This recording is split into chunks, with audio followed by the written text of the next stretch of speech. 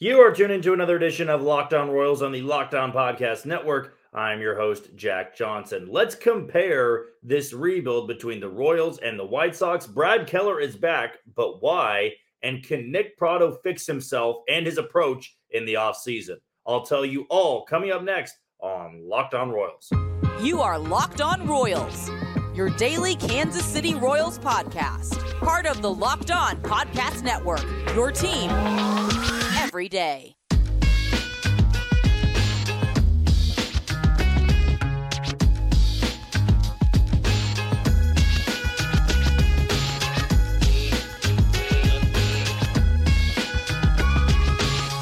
Thank you for tuning in to this Wednesday edition of Locked On Royals on the Locked On Podcast Network. Again, I am your host, Jack Johnson. You can follow me on Twitter at JohnnyJ_15. That's at JOHNYJ_15. And be sure to find all of our podcasting platforms on Spotify, Apple Podcasts, Amazon Music, Google Podcasts, and on YouTube. Just be sure to hit that follow button and subscribe. We're about 15 or so subscribers from 500. We're going to make that the goal before the end of the season. And then hopefully by the time spring training rolls around, we can get to 1,000 subscribers. But of course, a long ways to go. So let's just set that milestone at 500 for right now. If this is your first episode ever tuning in to Locked On Royals, of course, welcome in. I'm just a lifelong Royals fan like you. I just turned that fandom into a career path, and I now work in Kansas City at Sports Radio 810 WHB. I've got daily shows on ESPN Kansas City, Monday through Friday, and once a week on Sports Radio 810 WHB at night. Actually, we'll be on from 7 to 10 this evening, so trying to get this podcast out to you as quickly as I can. But if you want my thoughts on anything but the Royals, or maybe a little bit of Royals sprinkled in there, you can always catch me there. But the easiest place to find all that, just go to my Twitter page at JohnnyJ_15. Right now, the Royals are going to be wrapping up their series against the Chicago White Sox, and I really did think it was a good time to evaluate where both these teams are at and which side you would pick to be with. Because I think for a lot of pessimistic Royals fans, a lot of negative Royals fans, the easy answer would be, well, I want to be a fan of the White Sox. I love watching Luis Robert play. You have Dylan Cease. You've got Yoan Moncada. You've got Eloy Jimenez. You've got Oscar Colas, who's a young outfield prospect. You know, you've got young guys coming up through the system. But overall, I think when you look at Chicago, is they are a team that has a lot of talent. We saw that 2 years ago, 3 years ago. But the problem with having a lot of talent like that is sometimes, not all the time, sometimes you have guys with big egos. And big egos don't always mesh in a locker room. Now, you may ask me and go, well, Jack, would you rather have talented guys with big egos, or would you rather have guys who aren't as talented, but they mesh together? I kind of think there's pros and cons to both sides here. But what we've seen from Chicago in their window of contention, if you will, is a lot of underachieving. I mean, you've got guys that have more talent than anybody in the game. I think Luis Robert's one of the most talented guys in all of baseball. He's showing it this year, but injuries were always a problem for him. You know, when they had the infield of Yoan Moncada, a former top prospect, Tim Anderson's won batting titles. A second base really didn't matter, but at one point they had Nick Madrigal before trading him to the other side of Chicago to play for the Cubs. You know, they've had Cesar Hernandez there. This year it's been a revolving door. Sosa's been there, Josh Harrison in the past. First base, you know, you had for a long time Jose Abreu, and that's more of an underlying part of all this. I think this White Sox team is so bad this year because they lost their captain, they lost their leader, and Jose Abreu, and I think he really gelled everybody together. But the other problem with Chicago is they've gone through three managers in the last 3 to 4 years. You know, you had Renteria managing the team, Rick Renteria. Then you had Tony La Russa, which didn't make sense. Then you pry Pedro Grifol from the Royals, and it's kind of been the same result every single year. Maybe not wins and losses wise, but kind of falling flat on your face. So if you ask me, who would I rather be? Well, which organization is heading in the right direction? I would say at this point in time, I would take Chicago's talent, but I would not take their structure, because the White Sox have funneled out a lot of money to guys who just didn't pan out. They spent a lot of money to keep Luis Robert there, decided not to trade him because they feel like their window's still open. They gave a lot of money to bullpen guys, Joe Kelly, Kendall Graveman, Liam Hendricks. Now, Liam Hendricks, that's an outlier situation. I mean, the dude was battling cancer. He's an absolute bulldog. He's a guy I root for all the time, not just because he's a former Royal, pitching back for that rotation sparingly at the end of the year 2014. People forget that, but it's because he's fun to watch. He's got a lot of flair, and he's a guy that I'm bummed that I didn't get to see play much at all this year. But what the White Sox did is they went all in. They spent a lot of money, brought in Yasmani Grandal. That didn't work out. They gave a big contract to Eloy Jimenez. That really hasn't worked out. So structure-wise, payroll-wise, I'd rather be in the Royals' shoes because you have a lot of guys right now that just are on rookie deals. Your superstars, Bobby Witt Jr., Cole Reagans, and Michael Garcia, are all cheap right now. You haven't given them extensions, whereas the White Sox have already committed to that. They hung on to Dylan Cease, who took a big step back this year. He was a Cy Young candidate last year, but taking a big step back this year. I mean, there's a lot of problems going on. There were stories leaked about locker room problems. There's a lot of tension between the fan base and ownership. I mean, you have sell the team signs. They haven't gotten that yet in Kansas City. There's been tension, but it's not gotten to that point just yet. So talent, like I said, going back to this piece, breaking this down piece by piece, talent-wise, I think I'd take Chicago's roster because there's more proven commodities there. I mean, offensively, and you've had a great major league season from Luis Robert. You've had good offensive production seasons from Eloy Jimenez before and Andrew Vaughn. You've got a true ace of your staff that, yes, took a step back, but has proven I'm a Cy Young type pitcher in Dylan Cease. No longer have Lucas Giolito. Michael Kopech doesn't seem to have it anymore. Now, you gave a lot of money to Andrew Benintendi, and that is one kind of like the Eric Hosmer deal for Kansas City, where I'm glad the Royals just didn't give him that. In the end, it's going to bite them in the butt. He hasn't been that bad this year. He's kind of just been, what he was for Kansas City, maybe a little bit worse. But giving out money when your window's not really open anymore. So the White Sox have committed a lot of money to a lot of different guys that either are no longer playing for them or they are playing for them and underachieving a little bit. And here's another part of this, is that the Royals, they've gone through 3 managers since 2019. You had Yost in 19, then Mike Matheny, 2020, 2022, now Matt Quatrero. So manager-wise, you've committed to a couple different guys. I think when you look back, Tony La Russa was a bad hire for Chicago. Not win-loss wise, they made the postseason, but Tony La Russa was not the right guy to manage that group of guys. I think that White Sox team goes a lot further if they have an Alex Cora at the helm, somebody they can relate to. I always think that, on the National League side of things, you have a lot of managers that make sense for teams. I think Lovello makes a lot of sense for Arizona. I think Skip Schumacher, surprisingly, makes a lot of sense for Miami. Younger manager, Rocco Baldelli, makes a lot of sense for the Twins. I know it's not the National League, but younger managers, it just fits. AJ Hinch may not like him because of the Houston Astros scandal, but he fits Detroit. He fits that team. Tony La Russa never fit the White Sox. And Pedro Grifol, I don't think really ever did either. Rick Renteria, kind of, but he struggled handling a lot of the big egos. In Kansas City, Ned Yost just was dealing with the rebuild, the first part of it. Mike Matheny was the wrong guy for that spot. And then Matt Quatrero, I think the jury may still be out. It's not been good results so far. You've lost 100-plus games, going to break the franchise record in losses for a single season in year one. But I've always taken the stance of I want to see what it looks like early on next year. You're heading in the same direction, then maybe you got some more problems on your hands. But I think the Royals and White Sox both look at that manager in the middle, La Russa, Matheny, both former Cardinals managers. Just wasn't the right hire. It wasn't the right move at the right time. But I think I would take the structure right now because you're really starting from ground zero. The White Sox are kind of caught in between of, do you want to rebuild? Do you want to sell pieces? They kind of half and halved it at the trade deadline. They didn't completely tear it down, but now they have guys that maybe don't want to be there anymore. I promise you, I'm not just saying this because we're a Royals podcast here, but the Royals haven't committed any money to their long-term pieces yet. Now, that can be a problem a year from now where you don't have anybody locked down because then we're going to have the same cycle. But I'm curious what this team looks like 365 days from now. who's been added to extensions, what pieces you bring in the offseason, which pitchers are still here. That all is kind of unknown. The White Sox need to figure out at some point in time, do you tear it all down, start over, start selling pieces in the offseason, or do you try to rebuild it again by going heavy in free agency? Because right now, they're kind of stuck in purgatory. The Royals know they're at the bottom floor. You got to work their way up.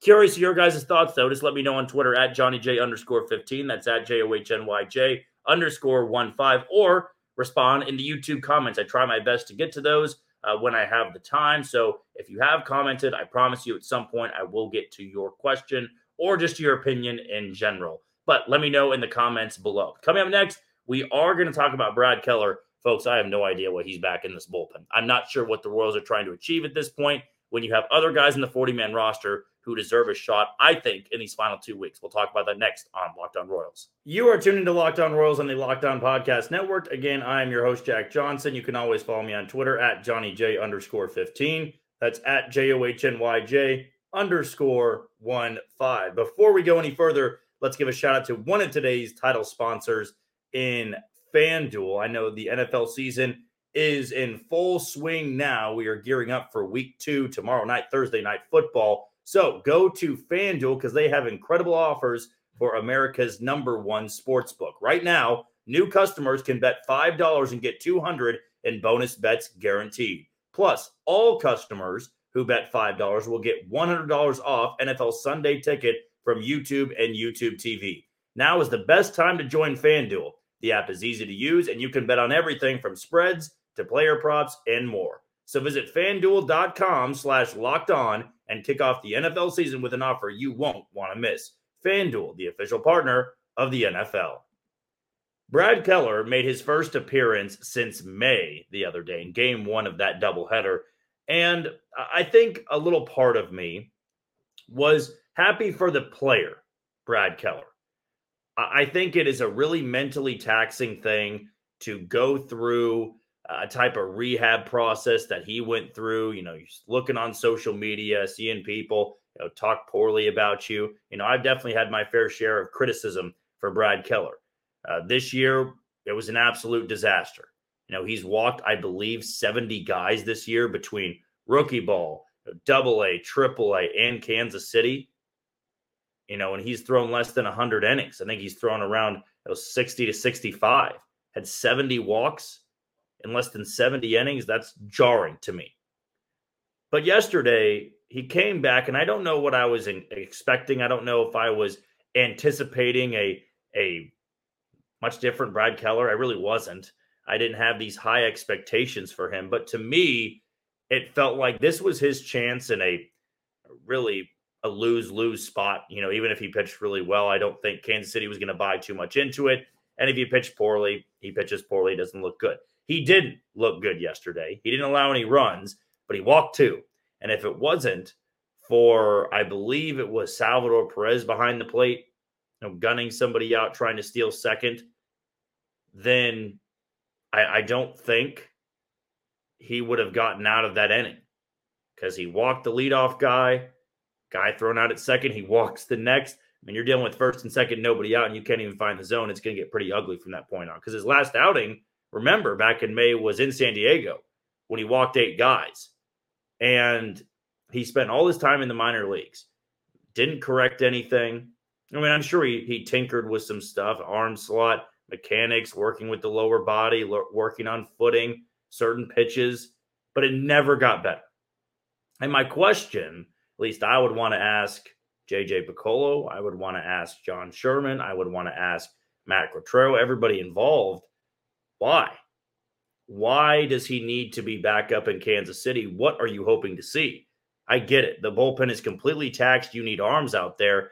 But there were 40-man roster guys that I think were deserving for at least a shot for 2 weeks. At this point, you shouldn't really care about minor league numbers. And I know that sounds a little bit, ironic because I just said that Brad Keller's minor league numbers weren't very good. But we saw what Brad Keller had at the big league level this year. It wasn't good. In fact, it was very poor. Then you have somebody like Jonathan Bolin, who doesn't have great numbers in AAA, but he's somebody eventually you need to figure out what he can do. And I thought it was a great opportunity to get him up to Kansas City for the final 2 to 3 weeks of the season. Now, I wouldn't lock him into a bullpen spot. It wouldn't give him a guarantee. But Brad Keller coming up to Kansas City at this point in the year just didn't make too much sense. And I know that he's not going to be out there for high leverage spots. He's just really there for some relief in that bullpen. And I'm not meaning relief as in giving you productive innings. I mean relief as in guys just need help out there. Now, you can only rely on so many guys to get through this season in which you've had the second worst bullpen ERA in all of baseball. You traded away one of your more reliable guys in Scott Barlow, your best guy in Aroldis Chapman months ago. So I get it. This bullpen's taxed. You just need to get something from some guys out there, whether they're on this roster next year or they're not. But Brad Keller's a guy that I just don't think is going to be there next year. So why not give it to somebody else who maybe has been pitching better of late in AAA Omaha? I mean, you gave John McMillan a chance. You gave Steven Cruz a chance, who was the opener tonight, I should say, against the Chicago White Sox. So power fastball. I know there's not many guys left in the system that have that type of life to the fastball. Will Klein certainly would be a guy you'd want to, but he was just activated off the injured list, so health could be a concern there. But seeing Brad Keller back out there and doing the same old, it just didn't make me feel good. It really didn't, because at that point, you're just bored watching the Royals pitch in that game because you have guys out there that just aren't going to be a part of it. It's why I was a little bit frustrated that the Royals went from Jordan Lyles last night to Taylor Clark, who somehow is still a setup guy, the fireman, whatever you want to call him, for this bullpen. Taylor Clark, I don't think is going to be on this roster next year. I've already said I don't think Jordan Lyles is going to be on this roster next year, even though he's under contract. You got to make moves to get guys like that off your team. And Brad Keller getting this chance, good for him sticking with it. Like I said, I'm rooting for the player, Brad Keller, but for the team aspect, don't know if I can get on board with this.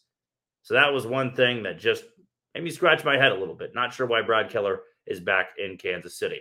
To wrap up our show, we are going to talk about a guy that has caused some controversy on Twitter when we've gone back and forth about it. Some of you believe Nick Pratto is a long-term fit and should be this team's first baseman.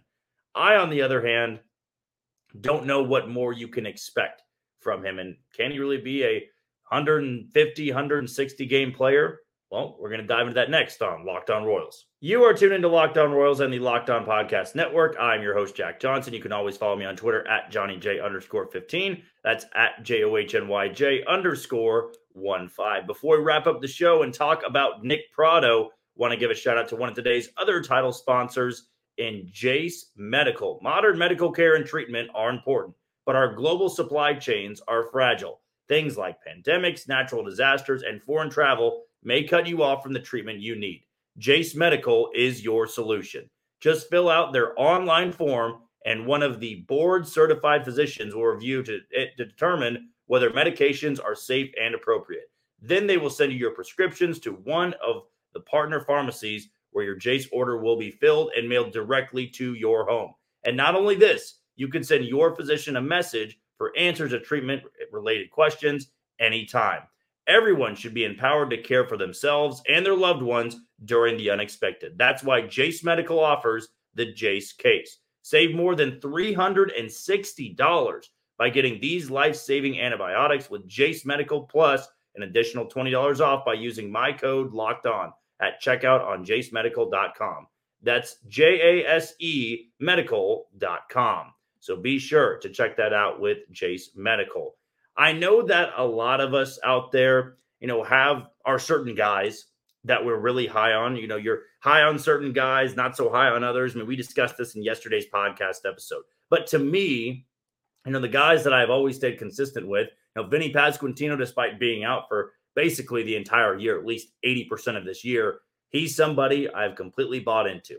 I believe he is a future long-term guy in Kansas City. Michael Garcia, I believe he's a future long-term guy over there at the hot corner at third base. Bobby Witt Jr. goes without saying. Cole Reagans goes without saying. Now, guys that I think are on the fence, Kyle Isbell, that can cause a little bit of a divide. Some people love the defense, just needs a little bit of the bat, and I could understand that. I've come around a little bit on Kyle Isbell. In fact, I think we're seeing a little bit more value in Kyle Isbell than we are in Drew Waters at this point. but Drew Waters is a guy that I'm a little bit higher on than Kyle Isbell. Michael Massey, I think he's got great defense. He's got power in that bat, but at the beginning of the year, he was so unbelievably invaluable, or not invaluable, had lack of value for this team. He was somebody that you couldn't play every single day. He was that bad at the plate. But now he's come around a little bit and gotten out of the sophomore slump. MJ Melendez is somebody that some people buy into, some people don't. Nick Prado, though, is a very interesting case. He's a former first-round pick, and we saw Nick Prado look really good early on this year. But I will say, kind of in the same realm as Maikel Garcia. Maikel Garcia hits for average. He doesn't get on base that much. I mean, when he's getting hits, that's how he gets on base. His walk rate could get a little bit better. But what supports him a lot is his hard hit rate, his barrel percentage, his expected slugging. All of that is beneficial to him because it shows that with a little bit more meat on his bones, a little different launch angle, you have a guy that could run into maybe 10 to 15 home runs instead of 3 or 4. MJ Melendez has not had a great year. He's had a really good second half through these 51 games or so. But what really favors him is in the outfield, he may be a liability defensively. He's got a great arm. Baseball Savant really favors the throw power that he has. And then he hits the ball incredibly hard. The walk rate goes up. You have a guy that could maybe run into 20, 25 home runs. With Nick Prado early on, even in his good stretch, the problem he still had was that the strikeout rate was way too high. And when he hit the ball, he didn't hit the ball very hard. That's always been pretty consistent with Nick Prado. He's a guy that wants to walk a lot. He's got a good approach, but not with 2 strikes. He strikes out a hell of a lot more than he should. If you walk a lot, that's fine. If you strike out with walking a lot, okay, but that also means you have to run into about 30 to 35 home runs. You're going to be a big swing and miss guy, a big walk guy, a Kyle Schwarber guy. You got to run into 30, 35 home runs. And Nick Prado, I don't think has that in his arsenal. And then it was, well, he's got gold glove defense. I'm not so sure he does. I don't think you lose that much value at first base if Vinny Pasquantino is there every single day next year. Nick Prado's bounced around from first base to left field to right field. He's moved around. So that does benefit him where Vinny Pasquantino can only play first base. So if Nick Prado's on this roster, it doesn't mean he has to play first base. Now, defensively in the outfield, it's kind of like MJ Melendez. It's just not very good. But to me, this is one of those things where you need to kind of pick and choose who you want to build around. And Nick Prado, no, I don't think has given you that full season just yet. He debuted last year. He had a couple of months where he was somewhat hot, had the walk-off home run against Boston. But overall, the numbers are really bad. He struck out too much. Then he came up to Kansas City earlier this year and was hitting really well, was getting on base, had a great stretch, was leading off for the Royals and liked that a lot. And then when that slump hit hard. Because when you have a guy striking out north of 30% of the time, you got to be hoping that he's running into a lot of home runs, a lot of long balls, or at least he's hitting the ball incredibly hard. And that just wasn't happening for Nick Prado. So the fix that he's going to need is almost altering that approach once again. You can't be too passive at the big league level. You can't be staring down a strike 3 call right down the heart of the plate. You just can't. You spit on a pitch that's an inch into the zone. It hits the black. It's at the bottom right corner. Then okay. I mean, you thought it was a little bit off the plate, but I could live with that. You're looking at pitches right down the middle. I mean, it's better to have a pitcher up there and swinging because those guys watch pitches go right down the middle. And I don't know if he's just looking for walks up there or he's just not picking up those pitches well. But we've seen these slumps, and when he gets in those slumps and when he's down 2 strikes, it's hard to imagine him getting a base hit or working the count back full and drawing a walk. That's all going to come with maturity, but the clock is ticking a little bit. I mean, you're 24, 25 years old, and you've got a first baseman that has already shown he's a very good offensive player. Now, he could be, next to Bobby Witt Jr., your best offensive threat next season, and he plays at your position. So where does Nick Prado fit in? Where is he going to get every day at bats? I wouldn't say a corner outfield spot. I wouldn't say DH, and I don't think I'd say first base. If you disagree with me, again, that's fine. I welcome it. I want the discussion. I want the interaction, and I think it's good for all of us involved. So if you disagree with me, let me know on Twitter at JohnnyJ_15, or let me know in the YouTube comments below. But that is going to do it for another edition of Locked On Royals on the Locked On Podcast Network. I've been your host, Jack Johnson. You can always follow me on Twitter. Again, at JohnnyJ_15. That's at JOHNYJ_15. And find all those podcasting platforms on Spotify, Apple Podcast. You can go to Google Podcasts. You can go to Amazon Music, YouTube. Just be sure to hit the follow button and subscribe. But until tomorrow, you take it easy, Kansas City.